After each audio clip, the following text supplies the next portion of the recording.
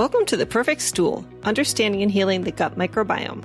This is your host, Lindsay Parsons, and today I'm going to be running through some common gut health myths and giving you the real and nuanced information on what's true and what isn't. But before we get to that, if you haven't yet followed or subscribed to the show, be sure to do so. And if you want to get transcripts of the podcast, pop over to my website, highdeserthealthcoaching.com, and sign up for my newsletter. You'll also get my free e-booklet called Finding Your Root Cause Through Stool and Organic Acids Testing when you sign up. And if you haven't yet done my quiz on which stool test would help you get to your root cause, you can find a link in the show notes and take that. Now on to the show.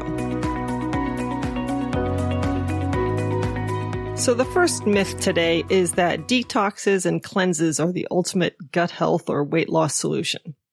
I'm sure you've seen advertised gut detox kits or cleanse plans on the internet that claim that they can remove toxins in your gut or billed as the ultimate solution to a gut health problem or the best way to lose weight quickly.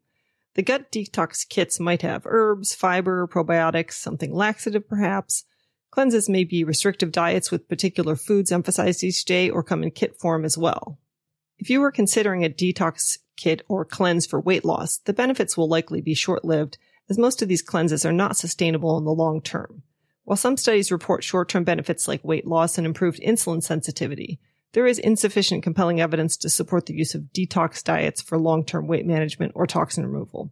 Even worse, these cleansing diets may lead to temporary weight loss due to reduced calorie intake, but often result in weight gain when normal eating habits are resumed. The main consideration for me when it comes to weight loss is that whatever method you'd like to use to lose weight and maintain weight loss needs to be sustainable.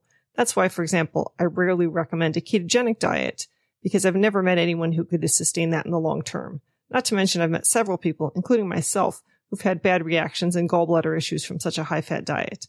In one case, I had a friend end up with a gallbladder removal after trying keto. But more commonly, as was the case for me, shooting pains likely indicative of gallbladder issues after following a keto diet for a short time. Of course, there are people who can and do sustain keto long-term, but most people crave carbs too badly and eventually come off of it onto a plan that's much less healthy. So I'm an advocate of starting with something sustainable and losing weight gradually in a way you're willing to live with for the rest of your life. Another consideration with a sudden detox or cleanse is a die-off or Herxheimer reaction, especially if you have a very poor diet to begin with full of sugar and processed foods.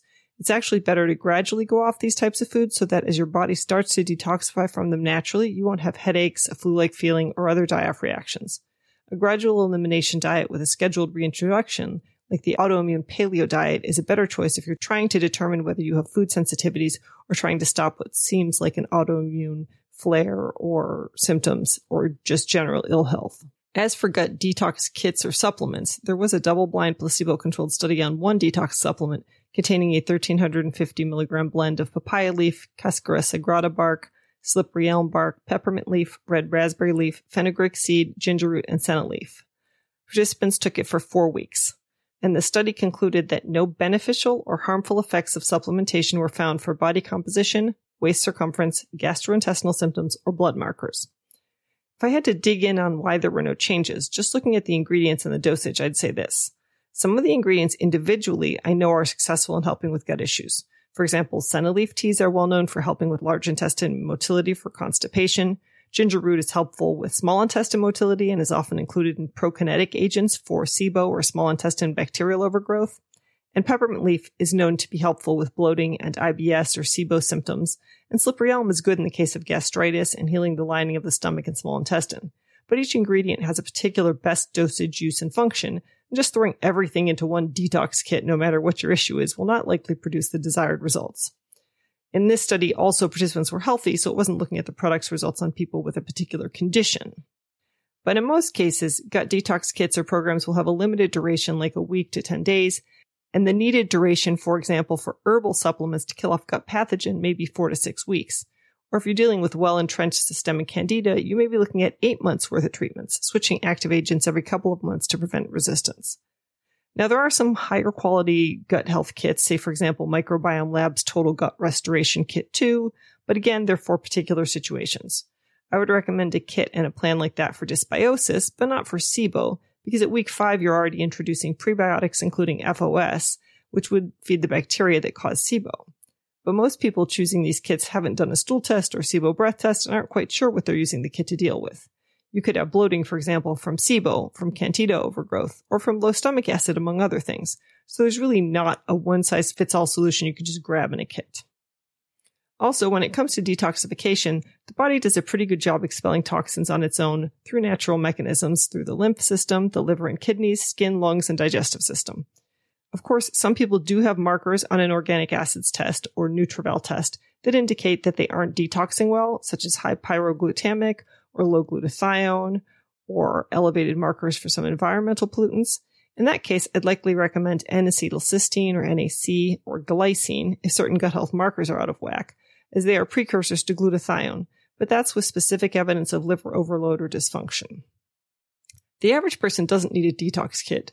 They just need to gradually move towards a healthy lifestyle and maintain it through regular exercise, a well-balanced Mediterranean-style diet, physical activity, stress management, good sleep, stopping smoking, and reducing alcohol consumption.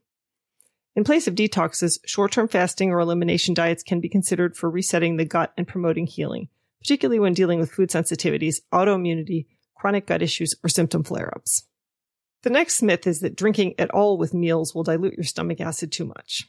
So I've had a lot of guests on my show talking about not drinking with meals, and if you're anything like me, you would choke if you didn't have liquids for washing down your food. So I wanted to check the veracity of this claim. What I did find was a study in which participants drank a full glass of water, then they tested stomach pH. Now, optimal stomach pH is quite acidic at 1.5 to 3.5, but to digest protein properly, you'll want a pH in the 1.5 to 2.2 range. Just a reminder from high school chemistry, a low pH is more acidic, a high pH is more alkaline. So in this study, a glass of water, and water is around a 7 in pH, did in fact increase stomach acidity to a pH of 4 for 3 minutes. So if you extrapolate that a bit, it's hard to imagine that small sips of water in between bites of food are going to significantly increase pH for any reasonable amount of time. However, I could see some value in pausing between sips of water and more food to allow the stomach to reacidify. But this idea of going completely without liquid seems a bit over the top to me. Number 3, popping a probiotic will fix your gut health issues. That's, I think, a common myth that a lot of people get mixed up with by just going to the store and thinking, okay, I'm having indigestion of some sort. Let me just pick out a probiotic. So probiotics are live beneficial bacteria that people can take as supplements or naturally digest by eating certain foods such as kimchi, yogurt, kefir, kombucha, sauerkraut, and other fermented foods. The idea is that by taking probiotics, you can rebalance your gut by increasing the levels of beneficial bacteria and limiting the amount of harmful bacteria. They've grown extremely popular recently, and many supplements, drinks, and foods include these organisms. Most of these forms of probiotic supplements include the Lactobacillus and Bifidobacterium genera. Despite the craze surrounding probiotics, it's been difficult for consumers to understand the inconsistencies in claims between scientific studies and the supplement companies' advertisements. It's hard to take in all of this marketing information and reasonably determine the effectiveness of various probiotics and what specific benefits they provide and in what situations, and the level of evidence to support those claims. And the confusion happens because there's an actual incredible diversity in types of probiotics, and each of these types of probiotics works differently and on different health conditions. There is no standard probiotic, a fact that the natural health industry often overlooks when marketing and selling probiotic products. This presentation implies that all the microorganisms are homogeneously beneficial and perpetuates the myth that simply popping any probiotic will automatically help with any health, and in particular gut health condition. As convenient as this would be, it's unfortunately not the case. Probiotics require a precision approach that pays attention to scientific and medical studies in order to figure out what the right choice of probiotic is to address specific issues. When I suggest probiotics to clients, it's always specific to their condition, and I often recommend a probiotic yeast, Saccharomyces boulardii, that has been well studied with specific conditions like H. pylori, for instance, or a spore-based probiotic that has been studied for reshaping the gut microbiome in a beneficial manner, and in particular with SIBO, or a very specific strain of a lactobacillus probiotic, for example, for their particular condition. This means not just Lactobacillus reuteri, for example, but Lactobacillus reuteri DSM 19738, which is the name including the genus, species, and strain name. Or more recently, now that we have some anaerobic strains available, I might recommend a probiotic like Akkermansia muciniphila for people whose Akkermansia is showing up as below detectable levels on a stool test. But I almost never randomly grab a multi-strain lactobifido probiotic as a cure-all for all clients. And in a 2018 study in Cell, using multiple stool samples using the best technology available for categorizing the bacteria in stool called metagenomic sequencing, plus analysis of 2 samples taken via endoscopy, found that probiotics taken with antibiotics deeply delayed and perturbed the reconstitution of a normal gut microbiome in healthy individuals. But again, keep in mind that the starting point was a healthy microbiome, so this doesn't necessarily apply to dysbiotic microbiota. Lucy Mailing does a great in-depth analysis of this study and the pushback for some people in the gut health community if you want to dig in further, but her recommendation is protecting gut hypoxia, meaning an oxygen-free colon, by using butyrate supplements while taking antibiotics if you have a healthy gut microbiome to start. And if you're looking for specific probiotic recommendations, I have a blog I update periodically called Choosing the Right Probiotic to Heal What Ails You that you can consult for more specific condition-related recommendations. And all these things are linked in the show notes. When I have clients dealing with diarrhea or loose stool, I always tell them about Tributyrin, which is the best absorbed form of butyrate, which is normally made by bacteria fermenting fiber in your colon. Supplemental Tributyrin can help slow your motility down and feed the cells lining your colon, firming up stool and helping create an oxygen-free environment in the colon, which helps the butyrate-producing bacteria to survive and multiply. Those bacteria are often wiped out after taking antibiotics, which is why Tributyrin is a great accompaniment and follow-up supplement if you have to take antibiotics. My new supplement, Tributyrin Max, has 750 milligrams of Tributyrin, which is the highest dose currently available in a capsule. You can find it at tributrinmax.com. That's TRIBUTYRINMAX.com and use code INTRO15 for 15% off your first order. The next myth is that a gluten-free diet is necessary for optimal gut health. So this is a topic that I've done podcasts about, and I have recommended that if you're struggling with gut health issues, you should try going off gluten. But it's certainly not a magical ticket to perfect gut health, and often, once gut healing is finished, going back on gluten is totally possible and not harmful.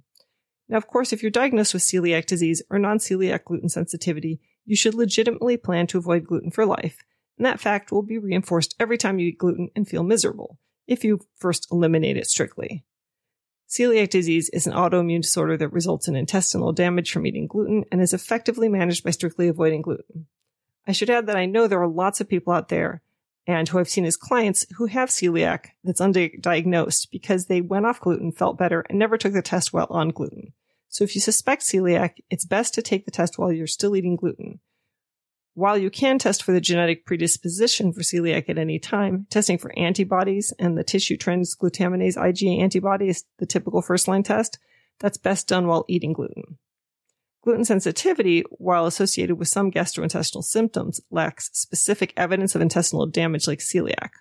However, for sensitive individuals, there is an extended opening of the tight junctions between the cells in the intestines when you eat gluten, meaning you get a leaky gut, which is a precondition for autoimmune disease. So if you're experiencing any active autoimmune disease, you should avoid gluten. But for the remainder of people, any improvement experienced while avoiding gluten may be related to the fact that wheat is a FODMAP food, which is a type of fiber that is fermented by gut bacteria and produces bloating, or simply because gluten is a large, hard-to-digest protein, and if your digestion is impaired, any more complex proteins may cause you issues. All this to say that if you do go off gluten while dealing with gut health issues, unless you got a stool or other test indicating sensitivity, and I do see a good number of people, even people who are supposedly gluten-free, who have elevated anti-gliadin IgA antibodies on the GI map test. But if you have no solid evidence of a sensitivity, then you can safely try gluten again once your gut health issues are resolved.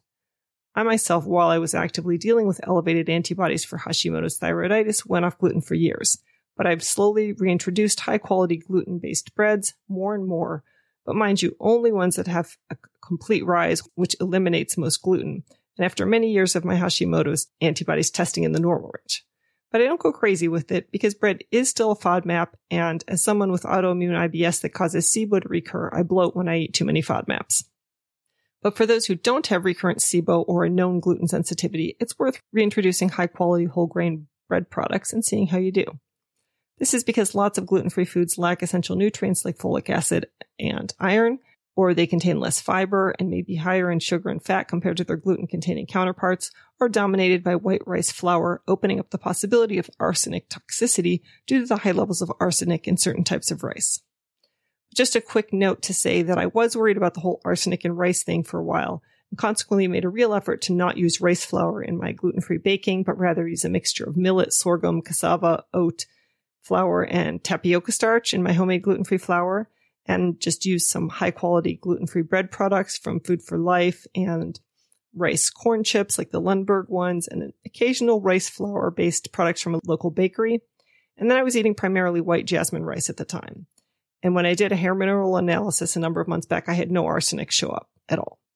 But anyway, the idea that gluten-free diets are universally more nutritious or prevent disease has not been scientifically proven. So it's important to figure out what is a genuine medical condition or sensitivity before making a final decision on gluten. Myth number 5 is that a healthy gut is solely determined by diet. I have a lot of clients who doggedly pursue dietary changes from paleo to keto to carnivore to fasting to long-term FODMAPs or low oxalate or low histamine diets or some combo thereof in an effort to improve their gut health. And in the course of this, I find that they can get in a dangerous downward spiral quickly, where their body is used to so few foods they react to almost everything. While I definitely approve of advocating for yourself and trying as much as you can on your own and in assistance of any protocols I might recommend, diet is just one piece of the puzzle when it comes to restoring gut health and maintaining a healthy gut. In many cases, with overgrown bacteria or candida, antimicrobial herbs or spore-based probiotics or serum bovine immunoglobulins may be necessary to eliminate pathogens as well. Then on top of that, various lifestyle and environmental factors also significantly influence your gut microbiota. Habits like smoking and a lack of exercise, for instance, can have a substantial impact on the large bowel and potentially the gut microbiota, increasing the risk of gastritis and colorectal cancer. Stress, through its influence on colonic motor activity via the gut-brain axis and increasing cortisol, resulting in increased blood sugar, can alter the gut microbiota, possibly reducing the presence of beneficial bacteria and contributing to IBS-like symptoms. Underlying health conditions, such as diabetes, prediabetes, and autoimmune disorders, can further complicate gut health. Beyond lifestyle and health, factors like poor sleep patterns and even travel can also affect gut health. Sleep deprivation has been linked to changes in gut microbiota and increased gut inflammation, while travel, especially to foreign destinations, raises the risk of contracting parasites and bacterial infections that can impact gut health. So while diet is a crucial component of gut health, it's only one piece of the puzzle. A holistic approach that includes managing stress, getting regular exercise, and considering other factors is essential for promoting and maintaining a healthy gut. And our last myth is the more fiber, the better. While most people who consume a typical Western diet don't get enough fiber, consuming too much fiber in the wrong situation or too quickly can have negative effects on your digestive system and overall health too.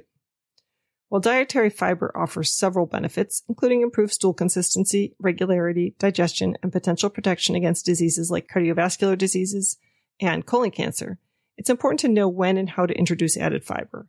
The recommended adequate intake for fiber is around 25 grams for adult women and 38 grams for adult men, and ideally, this should come from your food.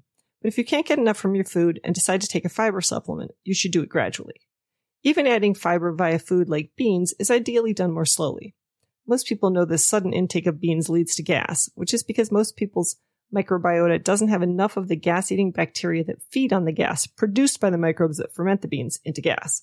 So if you're on a long-term fiber-increasing plan, it's best to start with a tablespoon of beans or lentils, ideally cooked from dry beans or lentils, properly soaked and rinsed, and I mentioned beans and lentils as they're some of the highest fiber foods, and work your way up to half a cup a day or more. And for a fiber supplement, start with a pinch and work your way up to 5 or 7 grams a day. Rapidly upping your fiber intake can lead to gastrointestinal discomfort, as the bacteria in your gut may digest the excess fiber, resulting in gas, bloating, cramps, and abdominal pain. Or for people with constipation, excess fiber may stop you up even more if you don't pick the right one or haven't done other things to promote motility first. Moreover, excessive fiber can hinder calcium absorption, potentially causing more harm than good, so you want to take that excess fiber away from supplements and meals. Promoting unrestricted fiber consumption as a strategy for appetite suppression, fullness, and weight loss is not a healthy approach.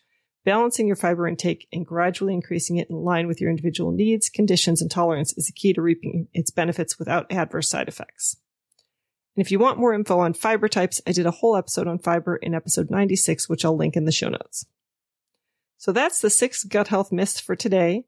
As always, if you want some professional help, I work with clients with gut and all over chronic health issues. So if you've been through the conventional medicine roller coaster and you're still struggling with bloating, gas, burping, nausea, constipation, diarrhea, soft stool, acid reflux, IBS, IBD, SIBO, candida overgrowth, fatigue, migraines, and allergies, and want to get to the bottom of it. That's what I help my clients with. You're welcome to set up a free 30-minute breakthrough session if you think you might like to sign up for a 3 or 5 session gut health coaching package, or I offer individual consultations as well.